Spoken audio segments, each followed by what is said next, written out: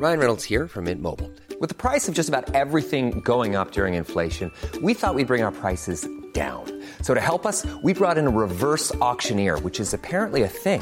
Mint Mobile Unlimited Premium Wireless. How to get 30, 30, bit to get 30, bit to get 20, 20, 20, bit to get 20, 20, bit to get 15, 15, 15, 15, just $15 a month?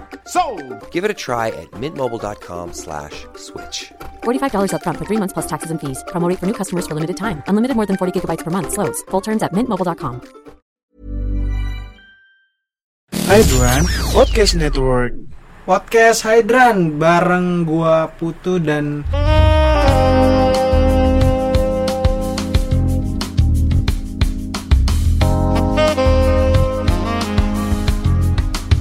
kali ini gue mau ngobrol sama temen gue yang dia tuh kerjanya di dunia aviasi gitu ya.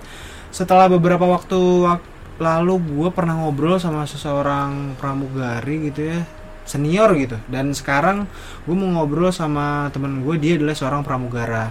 Nah mungkin untuk yang belum tahu, mungkin sekilas pramugara gitu ya, banyak orang awam yang gak ngerti kira-kira role jobnya seorang pramugari dan pramugari itu apa ya? Karena kalau dihitung secara mungkin yang pernah naik pesawat gitu, ini pramugaranya kok perbandingannya beda sama pramugari. Apakah karena role kerjanya beda, atau beban kerjanya beda, atau mungkin gajinya beda?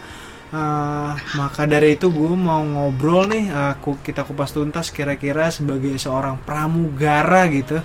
Pramugara itu ngapain aja sih, terus bedanya apa dengan pramugari, dan apakah sebagai seorang pramugara itu ada beban tersendiri gitu dibanding dengan pramugari gitu ya.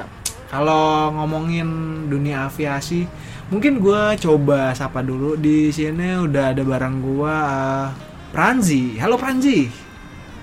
Halo. Gila, gak apa ya, gue tuh sebagai seorang awam gitu ya, yang mungkin naik pesawat juga nggak terlalu ngeh sama aktivitas-aktivitas yang dilakuin sama para cabin crew gitu ya. Mungkin yang paling sering kelihatan pramugari yang sering bantu-bantu gitu. Kalau pramugara mungkin pas awal masuk cabin aja gitu kelihatan. Nah mungkin bisa dikasih tahu dulu nggak sih kayak kira-kira nih pramugara itu kerjanya ngapain aja sih, terus sama pramugari itu bedanya apa ya, maksudnya secara role kerja ya, bedanya apa? Gimana ya, aku kan pramugara dan aku cuman bisa share dari airlines aku pernah kerja dong. Aku pernah dengar juga sih kalau di beberapa airlines role-nya pramugara itu beda dari role-nya pramugari, tapi di airlines yang aku 3 kali kerja di tempat yang berbeda itu semuanya sama. Oh sama semua. Gak ada bedanya antara pramugara-pramugari. Dan aku kan kerja di airlines internasional ya, dan mereka punya beda kan cabin crew atau flight attendant. Ya udah sama pramugara-pramugari gitu. Oh kerjanya berarti di 3 maskapai internasional, di 3-tiganya nih. Apa aja tuh kalau boleh tahu, boleh nggak disebutin?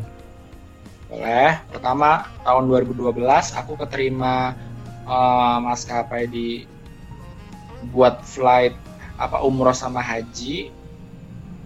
Itu base-nya di Jeddah. Tapi itu maskapai dari Thailand. Nama maskapainya Oriental Airlines. Jadi kerjaan aku lebih ngebawa penumpang umroh haji gitu selama 2 tahun. Oh berarti itu bukan komersil ya? Bukan komersil yang apa ya? Bukan, itu charter. Charter ya? Oke. Charter, iya, charter buat Saudi Airlines. And then the second? Yang kedua aku kerja buat Qatar Airways, base-nya di Doha. Nah itu terbang internasional atau sampai mana-mana selama aku ada di airlines itu. Oh, Qatar Airways. Aku kerja di sini 3 tahunan gitu. Iya. Itu berarti rute terjauh kemana? Dari Doha. Mana ya, aku sampai Buenos Aires Argentina, aku sampai Sao Paulo Brazil, aku sampai Los Angeles Amerika. Jauh-jauh sih. Mantep banget tuh.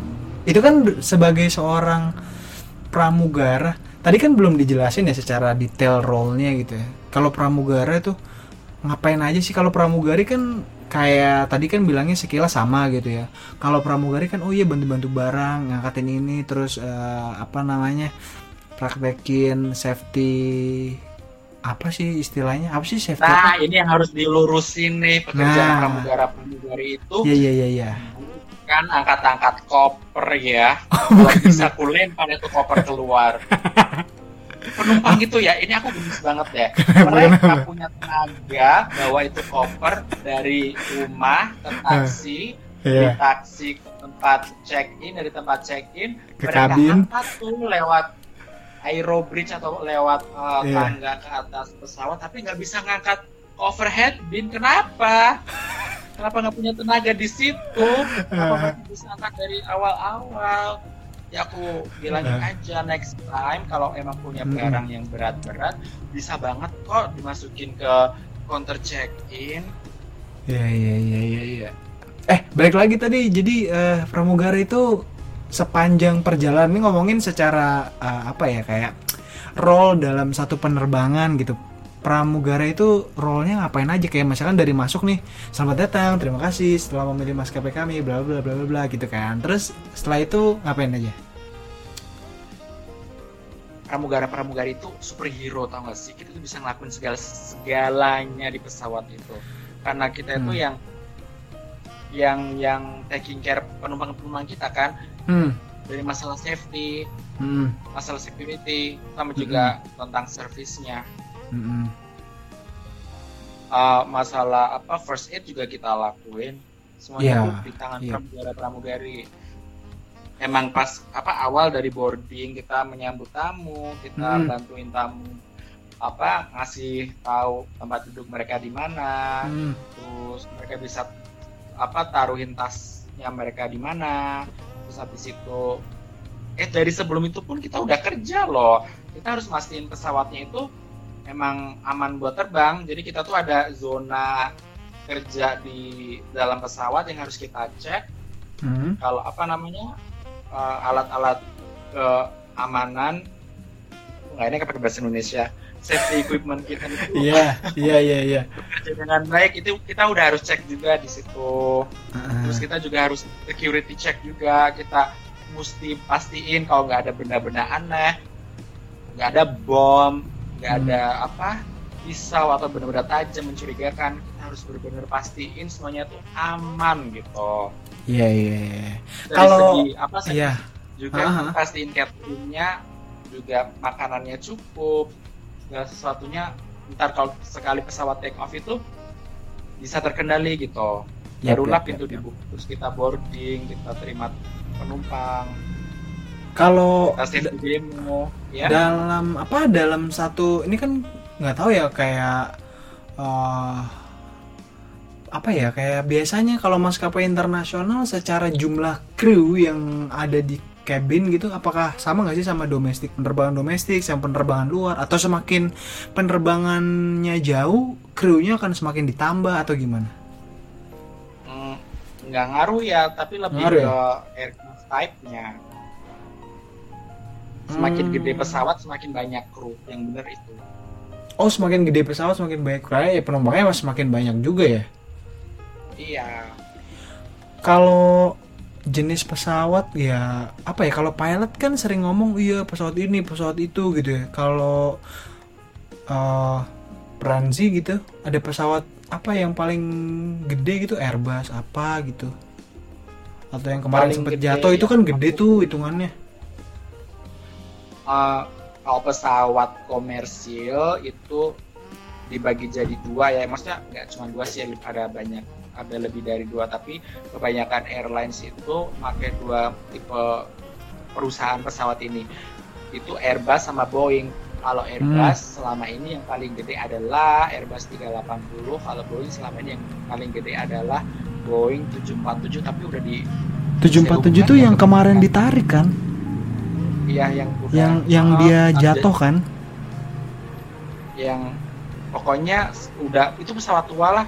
Jadi sekarang yang paling gede 777 deh. Iya nggak sih? 777 itu yang terbaru ya? Yang paling baru ya? Enggak. Paling baru dari Boeing itu 787. Paling terbaru dari Airbus itu 350. Oke. Itu yang aku tahu loh ya. Siapa tahu aku Udah update ya? outdated. Iya. Tapi kayaknya itu sih aku yakin.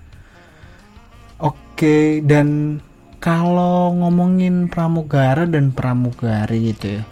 Kalau kan aku tuh pernah banyak banget dapat cerita gitu ya. Pramugara dan pramugari itu ya kerjanya memang kurang lebih sama, tapi kalau secara income gitu bulanannya kan, kalau pramugari gajinya nggak cuma sekali kan, bisa 2 atau 3 kali, bener nggak sih kayak gitu? Tergantung airlines juga Kak. Oh gitu. Ada yang gaji pokok sama flying hours-nya dikasihnya kepisah, ada yang layover duit hotelnya tuh dikasihnya terpisah juga. Tapi selama ini aku terbang sih jadiin satu, per tanggal itu kita terima semuanya. Oh, iya. Berarti kurang lebih semua kebijakan tergantung dari airlines-nya gitu kan? Iya. Kalau ngomongin tadi kan udah Pranzi itu udah pindah di ini terakhir di maskapai internasional yang ketiga gitu kan. Kalau kayak kita sebagai karyawan gitu ya kan pasti punya reason kenapa ya pindah reason. Kalau seorang yang bekerja di dunia aviasi gitu kan, kalau dihitung-hitung kan sebenarnya orang tuh kayak wah ini udah enak tuh dikerja di aviasi maskapai A, B, C gitu. Kenapa seorang Pranzi itu bisa resign bahkan sampai udah 3 kali dipindah corporate di dunia aviasi? Itu alasan utamanya apa sih? Karena aku dapat yang lebih bagus aja. Oh, udah gitu sesimpel itu. Pas aku sebenarnya keterima di airlines tuh 6 kali sih. 6 kali? 6 maskapai maksudnya? Sorry.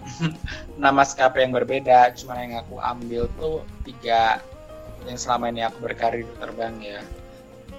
Dan dari satu maskapai ke maskapai yang lain aku ambil karena pasti ada pertimbangannya dong. Kalau misalnya dari Orientai terus akhirnya aku ke Qatar karena emang Qatar lebih bagus daripada Orientai, frankly speaking. Betul. Siapa aja yang kerja di situ terima Qatar pasti diambil Qatarnya lah. Oh ya iya jelas. Qatarnya udah gede banget kan ibaratnya. Terus kenapa pindah? Di Qatar sih aku ngerasa itu kayak puncak karir aku gitu kan. Aku berpenghasilan tergede pas aku ada di situ. Aku jalan-jalannya bisa sejauh mungkin, bahkan ke tempat yang aku tuh nggak pernah dengar di pelajaran geografi atau di TV. Jadi iya, misalnya pas briefing bilang Macedonia, mana itu? Kayak gitu. Atau Slovakia, Gila. Begitu. Keren. Tapi kan emang aku ngerasa waktu itu udah lama aja. Aku tinggal di Timur Tengah gitu loh. Oh itu biasanya di sana ya, di Timur Tengah sana ya? Iya di Doha itu. Terus waktu itu pengen aja pulang ke Indo gitu. Tapi sempat juga sih pas pulang itu aku kerja jadi PR. Turun drastis dong. Oh enggak, jadi PR malah aku menimba banyak banget ilmu public relations di Hotel Bintang 5. Aku belajar banyak soal marketing. Malah di situ banyak belajarnya. Ya aku juga malah menemukan banyak pelajaran hidup gitu. Aku belajar banyak soal komunikasi, aku belajar banyak tentang mingle ke orang, ngelobi orang, ketemu banyak artis, ketemu orang-orang penting di Indonesia atau bahkan artis-artis luar negeri. Kemampuan berbicara juga aku belajar banyak dari jadi PR itu, dan aku pikir aku udah nggak pengen terbang lagi gitu, kayak aku pengen mahkahin di dunia marketing gitu, karena emang karirnya kan bagus kan sebenarnya. Kalau mau ngedalamin dunia marketing, masih aku mikirnya kayak gitu. Dan tiba-tiba adalah Jetstar buka, dan dia kan ada di Bali dan aku udah ada di Bali waktu itu.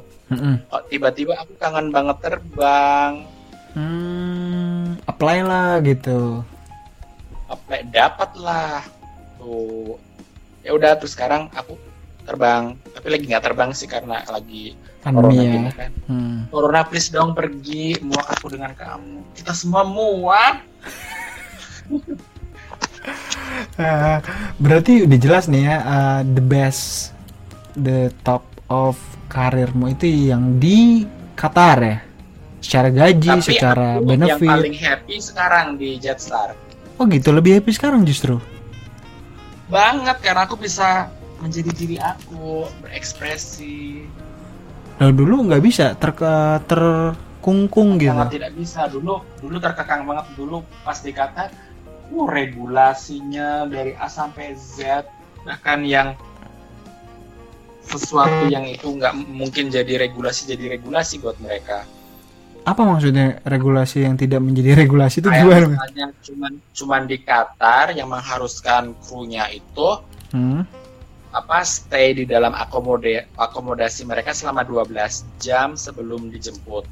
Mana ada airlines yang lain kayak gitu. Di Qatar tuh dikurung loh. Gila, iya juga ya, itu pusing juga kalau kayak gitu ya. Iya, itu satu dari 100 regulasi yang mereka punya ke krunya. Astaga. Tapi ada orang Indonesianya kan, maksudnya dalam satu, mungkin temenmu gitu. Enggak, belum tentu. Waktu itu di building aku doang. Pas aku masih di Qatar loh ya.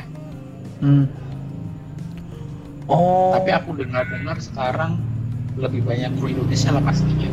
Karena aku meninggalkan Qatar tahun 2017. Kok bisa lebih banyak Indonesia, gimana nih maksudnya?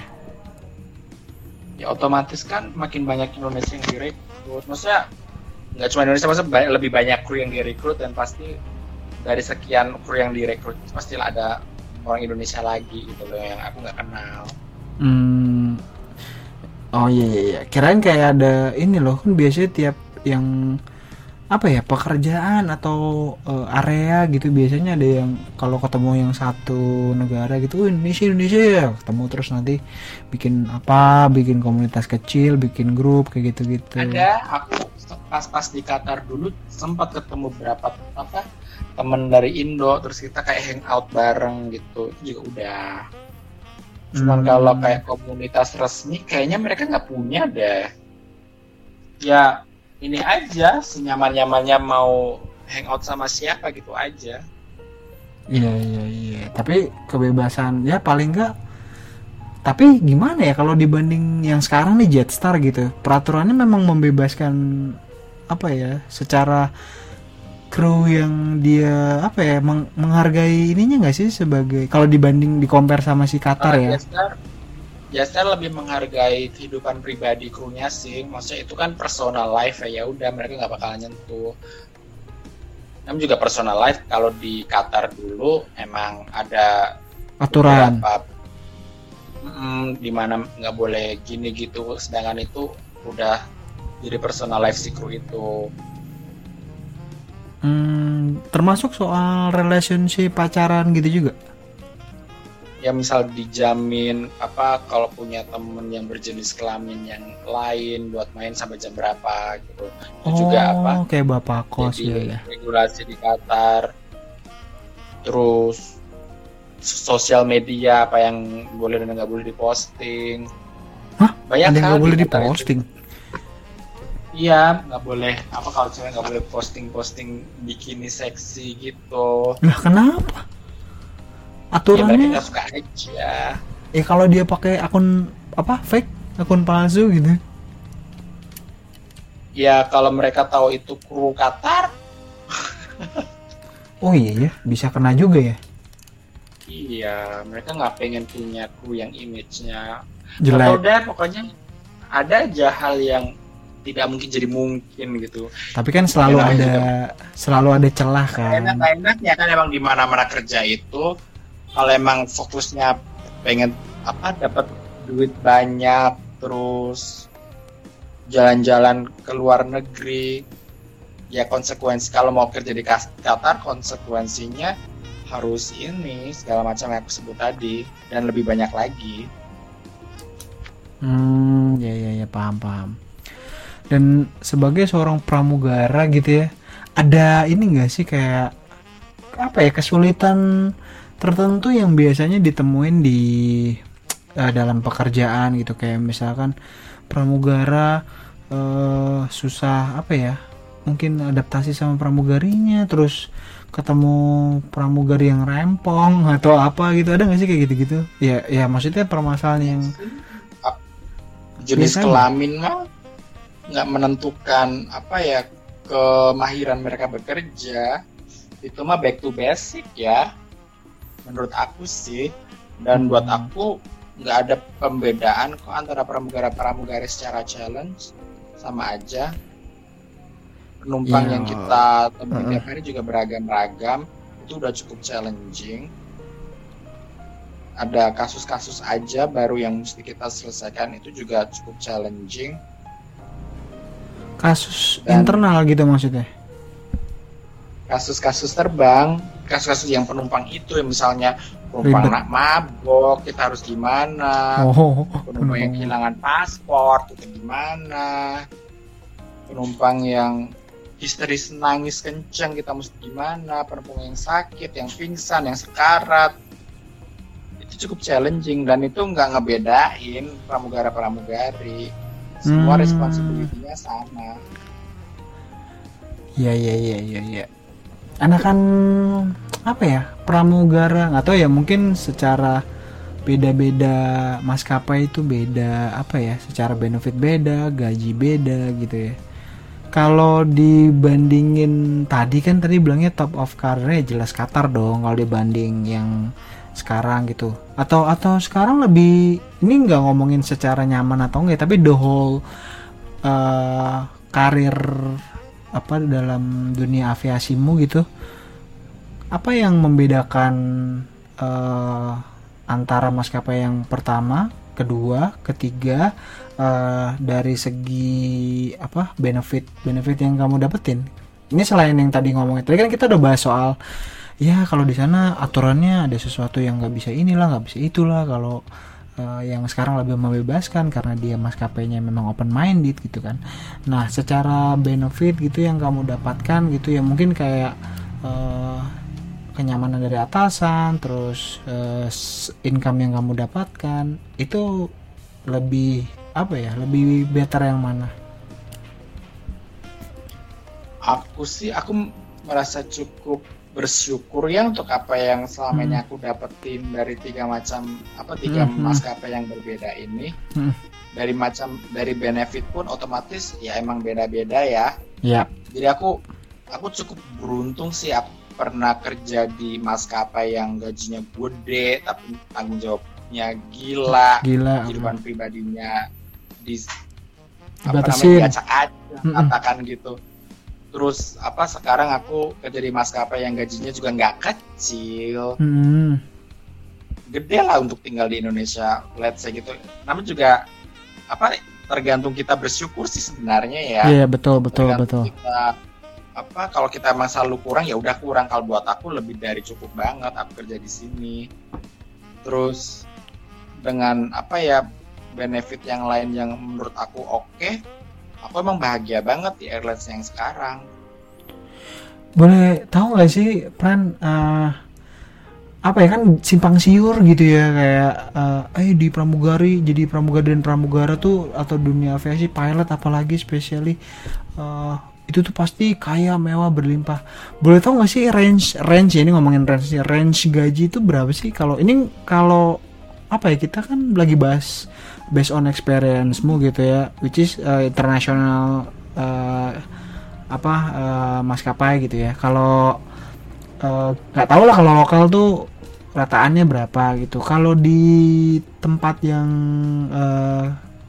kamu sekarang ini, range salary-nya tuh berapa sih? Kalau aku ngomongin fakta aja ya, maksudnya selama ini apa yang aku dapetin ya. Kalau di airlines pertama pas umur haji itu aku terima sebulan itu $1.500. Dolar US ya, pas waktu itu tahun 2012 2013. Dan itu gede banget buat aku yang masih 2012. Iya, 2012 gede. $1.500 USD tuh Berapa ya? Oh, 15 juta ya? 14 juta ya? pas waktu itu. Iya, sekitar segitulah ya. Kan dolar sekitar 12.000 ya nggak sih? Apa 10.000 ya? Ya pokoknya sekitar segitulah ya. 13 ribuan waktu itu. Ya 13 ribuan, iya sekitar 13-14 jutaan lah ya. Terus move nih ke Qatar yang top of your career gitu. Naiknya signifikan? Banget, aku pernah rata-rata kayak 30-an ya, hampir 40 gitu per bulan. Apanya ini USD juga atau pakai apa mata uang sana? Hah? Mata uang sana kalau di iya, kalau dirupiahin segitu kayak 40-an. 40-an juta Tergantung per jam terbang juga sih, tapi rata-rata antara 30-40-an lah. Oh, itu ngaruh ya jam terbang ya? Banget, makin banyak terbang, makin kamu masuk rumah sakit. Makin kaya juga kamu. Masih ke rumah sakit kan terbang. Iya juga ya, kerjanya non-stop sih. Oke, berarti 30-an juta 40. Oke, terus baru dong pindah ke pernah juga tuh dapat kayak 50 lebih gitu karena ada apa? Ekstra jam hour gitu. Terus ditambah di gaji bulan itu dan ditambah aku banyak banget terbang, aku terima kayak 50-an lebih, kayak mau 60 gitu ya. Dan itu jarang banget terjadi sih, itu kayak terjadi sekali selama 3 tahunan gitu. Tapi kayak rata-rata 30-40. Tapi kalau lagi nggak banyak terbang ya udah kayak terima 7.000 rial doang. Itu berapa ya? 7.000 1 rial tuh berapa? 1 rial berapa dah? 1 rial 4.000 rupiah ya. 3.000-an gitu. Kalau tuh ya masih dapat 20 lebih, ada itu masih banyak buat aku. Oh, 1 rial tuh 3.700. Kosnya ditanggung, kita nggak bayar listrik, kita nggak bayar pajak, kita nggak bayar nggak bayar pajak.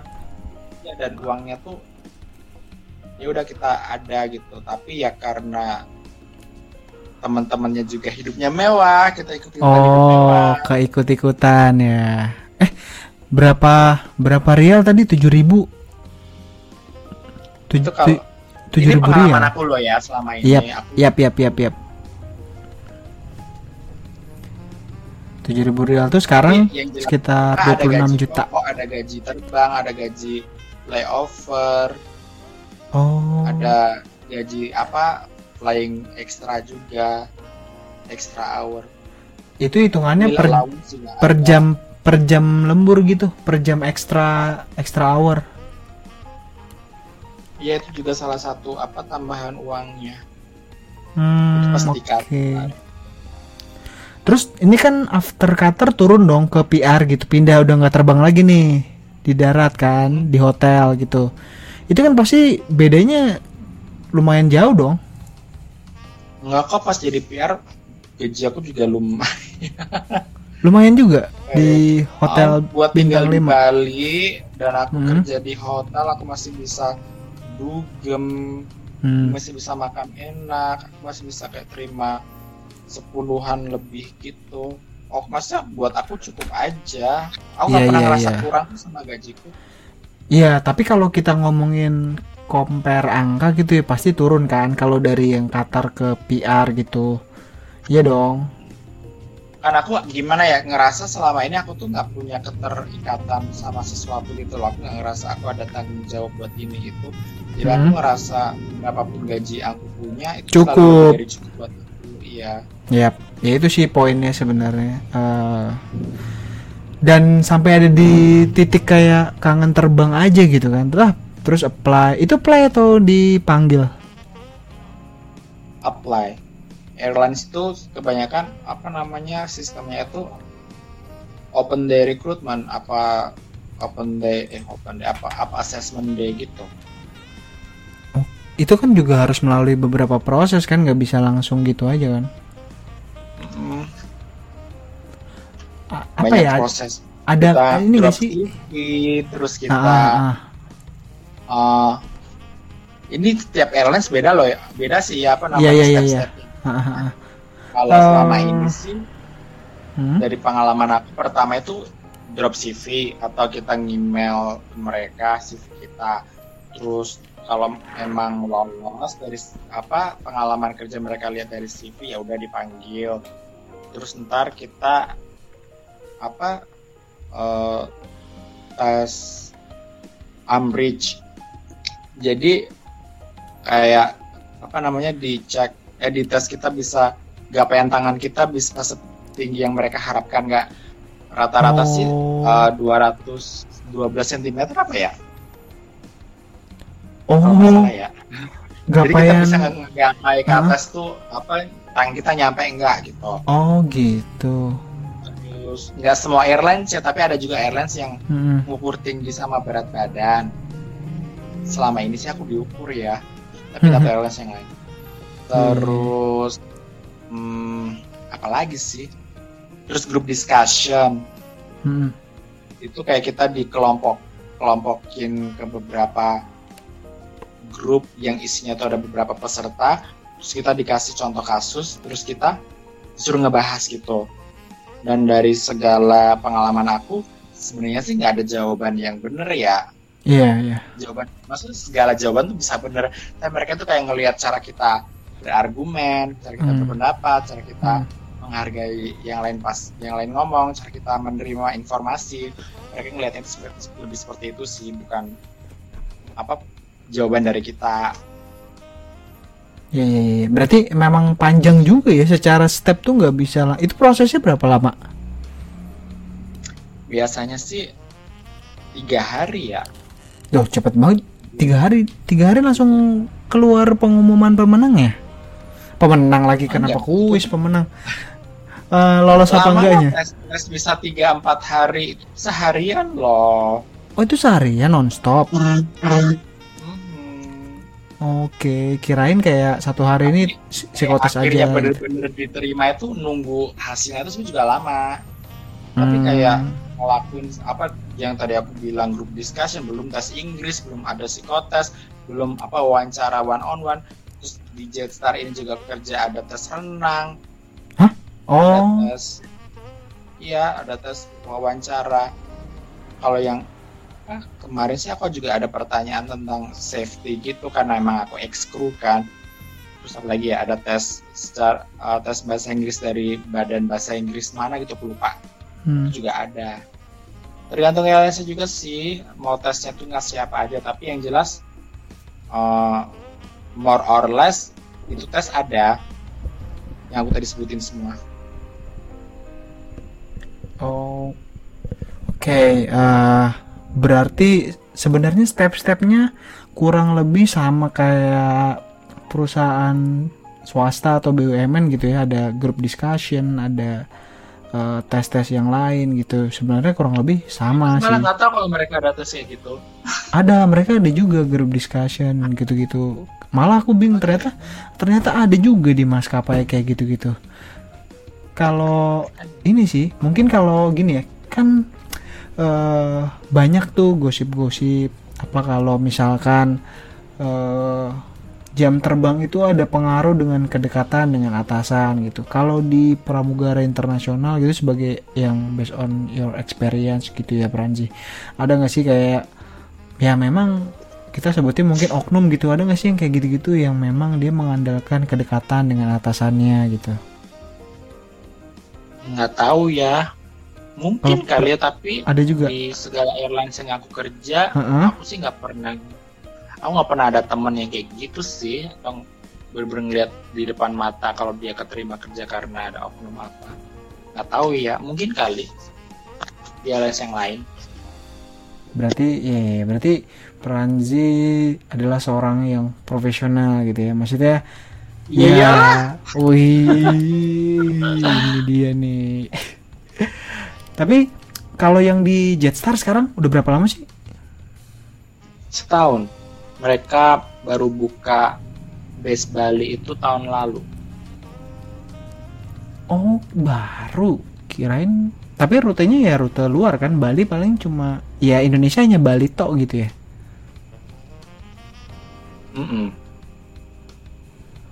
Yang Jetstar Australia iya. Tapi Jetstar Asia ada Singapura. Singapura Jakarta ada nggak sih? Iya, di Singapura Jakarta kayaknya ada deh. Ya aku lupa, tapi kayaknya ada. Itu Jetstar Asia. Itu kayak franchise gitu. Oh, Jetstar itu franchise, tapi aslinya Aussie. Aussie ya. Oh, berarti yang Singapura itu hanya beli license gitu. Beli franchise-nya lah ya gitu ya. Beli nama. Franchise ya. Baru tahu kirain Jetstar itu aslinya Singapura. Ternyata Aussie. Aussie kayak itu anaknya Qantas. Jetstar kayak misalnya Citylink-nya Garuda gitu. Jetstar itu gitu pun adiknya Qantas gitu. Kalau di pramugara ada ini nggak sih? Kalau biasanya ya di perusahaan kan ada kontrak terus nanti probation 3 bulan dulu ya. Kalau oke baru nanti permanen. Kalau pramugara kayak gitu juga nggak? Ya sama 3 bulan aja terus langsung probation langsung permanen. Lupa dulu probation itu berapa lama. Kok lulus aja gitu. Berarti aman-aman aja lah. Emang aman-aman gak sih? Kita belajar, kita berperilaku baik sih aman-aman aja sih menurut aku. Ada ini gak sih pramugara tuh apa ya? Kayak biasanya kan kalau dunia aviasi tuh apa ya? Kayak pramugari pacaran sama pilot gitu. Pramugara entahlah, I don't know. Ada apa ya? Ada percintaan terselubung nggak sih di ini nggak tahu ya, ngomongin maskapai lokal itu kan terlalu crowded gitu ya pembahasannya dan terlalu bias kalau kita nggak memvalidasi sama orang yang kecemplung langsung. Tapi kan secara umum tuh orang udah jadi kayak udah pada tahu gitu. Oh iya emang bener rahasia umum kalau memang di maskapai lokal tuh ada gitu-gitu. Nah, kalau di internasional apakah ada kayak gitu juga atau preferensi adalah profesional aja, kerja gitu, tutup kuping aja lah soal gitu-gitu. Ya aku sih menurut aku nggak cuma di maskapai doang ya, di semua pekerjaan juga pasti kalau ada yang pengen nakal juga mereka bebas-bebas aja. Itu sih maksudnya ya back to basic. Profesi itu nggak menggambarkan perilaku seseorang dalam hubungan cinta mereka gitu. Tapi kalau ada di maskapai pramugari yang emang punya suami yang baik menunggu di rumah hidup bahagia, nggak 1-2 banyak. Ada pramugari yang lebih suka bebas mengarungi kehidupan cintanya juga banyak. Ada pramugara yang punya istri sayang di rumah banyak. Ada pramugara yang bahagia bercinta dengan pramugara juga banyak. Ada. Ya, tergantung masing-masing ini ya, personal. Iya, nggak ada stereotip.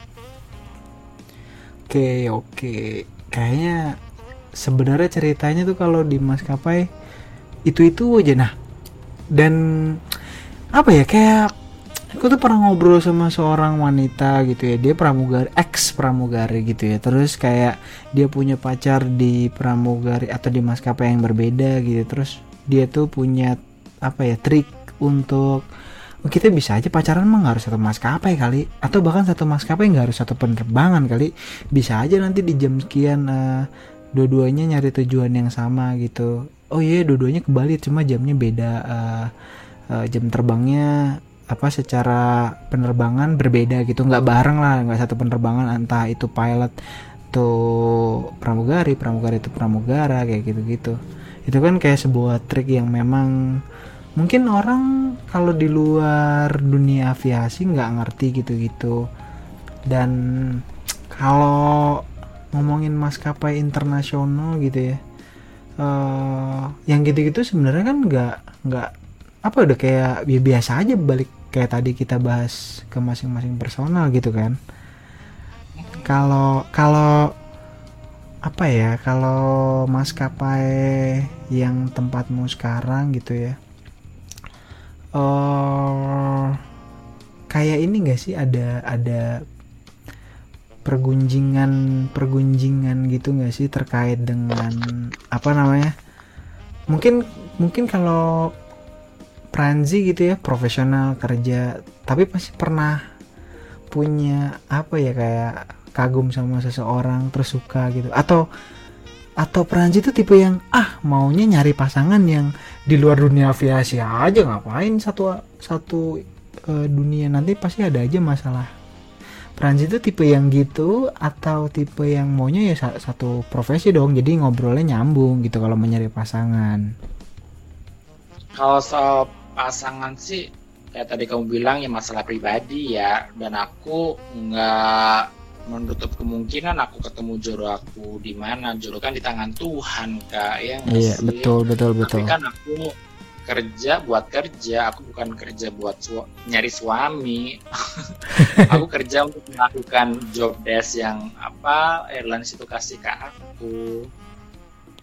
Yap.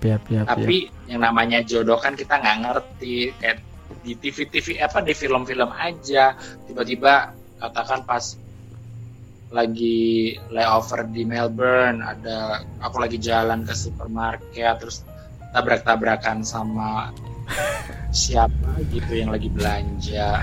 Terjadian ngerti sih. Atau pas di airport lagi aku mau ngambil koper aku, ketuker. Teroris. Aku atau bom, isinya bom.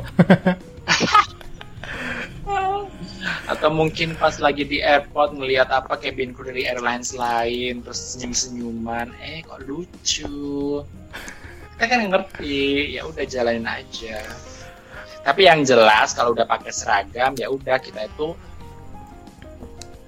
ibaratnya nama tengah kita tuh perusahaan kita. Jadi kita tuh ngebawa perusahaan kita tuh brand ambassador-nya, the representative of the company of the airlines. Jadi kita harus tanggung jawab dengan nama itu. Gitu, nggak boleh celelean, nggak boleh sukanya. Celelean.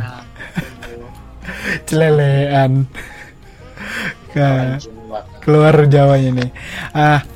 Sebagai penutup, Pranzi, ada nggak sih tips-tips yang mungkin di luar sana tuh kayak, pramugara tuh keren banget, pengen banget tuh jadi pramugara, gimana ya caranya? Ada tips-tips khusus nggak sih? Kayak mungkin harus prepare sesuatu biar diterima. Ini ngomongin kalau awal karir bener-bener nggak punya experience sama sekali di dunia aviasi gitu ya. Ada nggak tips-tips tertentu? Kamu selalu pantengin segala macam source yang suka kasih info bukaan airlines. Itu kamu update terus di situ, pasti ada info tuh bukaan airlines apa. Pertama-tama itu ajalah. Terus kedua, kamu kalau mereka udah kasih katakan kapan mereka bukaan gitu, mereka bakalan list down kok yang mereka cari itu syaratnya apa aja. Itu perlu dibaca semua. Kalau memang kalian merasa kalian memenuhi syarat itu, datang aja, nggak usah minder, pede. Iya. Oke, mantap. Mudah-mudahan ini ya, Pranzi mau berapa lama karir di dunia aviasi, Pran? Aku belum matokin sih, tapi aku masih enjoy banget. Ada batas maksimal nggak sih umur? Kalau di airlines aku nggak ada. Masa nggak ada? Emang ada 60 tahun? Banyak kok yang udah abu-abu semuanya. Abu-abu? Iya, tapi masih terbang aja. Yang penting kalau masih secara fisik dan mental mereka masih fit, boleh kok terbang. Oke. Ya sudah, untuk sesi kali ini mungkin ditutup sampai sini aja kali ya. Thank you banget Pranzi udah ngobrol-ngobrol terkait dengan pramugara. Mungkin lain waktu kita bisa ngobrol banyak, dan mudah-mudahan pandeminya cepat-cepat pergi deh ya, biar terbang lagi kan. Iya. Thank you juga ya buat yang udah dengerin. Semoga ada sesuatu yang bisa diambil ya. Mungkin tips-tipsnya dari Pranzi itu bisa diterapin untuk yang mau jadi pramugara atau yang mau masuk dunia aviasi, atau siapa tahu ada yang mau jadi pilot gitu ya, walaupun sekolahnya mahal tapi kan gajinya tapi banyak juga sih sekarang yang jadi pandemi gini kena juga tuh pilot, kasihan juga sih sebenarnya. Iya. Jadi semoga deh kita semuanya terbebas dari pandemi yang sangat baik hati ini. Oke, thank you Pranzi, sampai ketemu lain waktu semuanya, bye.